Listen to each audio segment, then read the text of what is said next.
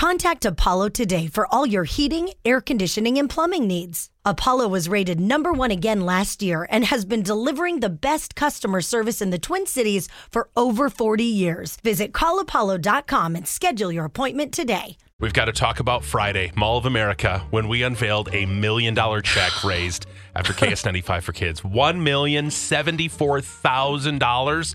Just over $1 million. How incredible. Almost $1.1 million. Yeah. Oh, man. It was such an awesome day. And then to have thousands of people pack the rotunda at Mall of America to sing Zach Sobiek's song Clouds. Megan was our ambassador. I mean, how cute was she? She is the little cutest. Necklace on. She had her face all done up. She was just adorable. And she got to be the conductor. Yeah. And she took her job very seriously. Yep, she did. Mm-hmm. It was amazing. Well, if you missed it, if you couldn't join us on Friday, or maybe you were there, here it is. This is the 11th annual Clouds Choir from Mall of America.